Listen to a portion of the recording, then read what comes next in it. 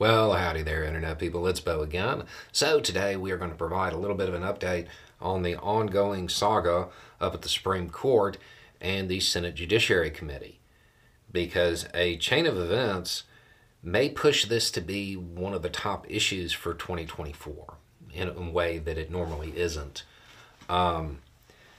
So, if you have missed it, there has just been an absolute flurry of reporting dealing with, let's just refer to them as questionable transactions and arrangements dealing with members of the Supreme Court.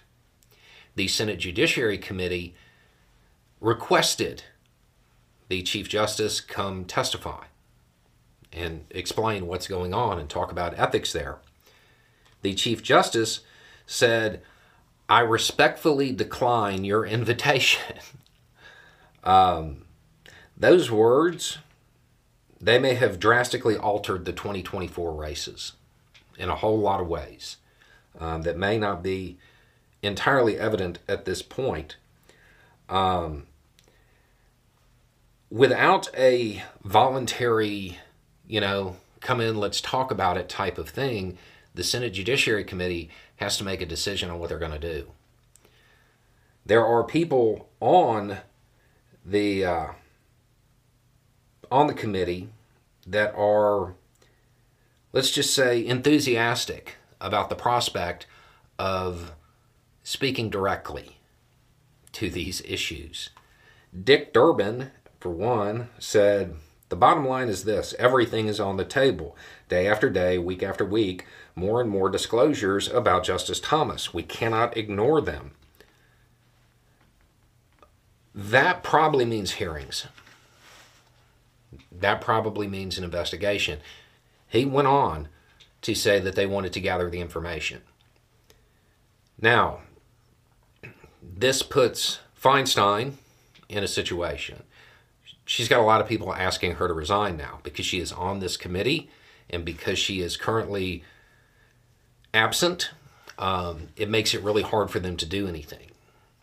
So there will be even more pressure on her to either get back to work or decide it's time to retire. Now, how does this play for 2024? If these hearings start heating up, you're going to see not just the normal conversations about Supreme Court appointments and stuff like that.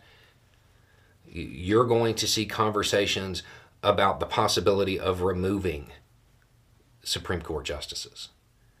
Everything is on the table. That's what he was saying.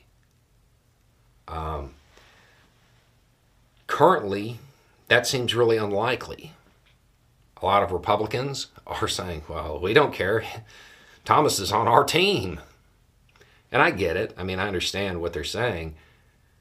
But at the same time, these revelations continue to come out. I would imagine there's probably more. People are going to want some kind of accountability. This is something that the Democratic Party will be able to harness for 2024. This is an issue that might actually energize people. If they start talking about actually removing Supreme Court justices and keeping everything on the table, there might be a lot of people who are incredibly unhappy about previous rulings from the Supreme Court who might get out and vote. Even if they don't necessarily care about the ethical issues being presented, it might be a situation where they just see an opening. I would give that pretty good odds that happens, assuming that the Supreme Court continues to just, well, we're not going to do anything about it. We're not going to talk about it. We're not going to disclose anything. If they continue that attitude, they are creating an election issue for the Democratic Party, because it can easily be spun into, if they will engage in questionable transactions and then continue to rule, they'll do it to you too.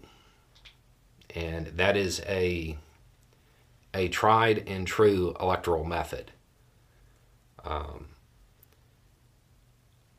I didn't see this on the 2024 calendar, to be honest. I didn't see this as becoming an issue, but I think it's going to, because I don't think the Republican Party is going to break ranks here, and I think they're handing the Democratic Party an issue that they can really use, assuming that they still desire to go like Dark Brandon and actually go on the offensive.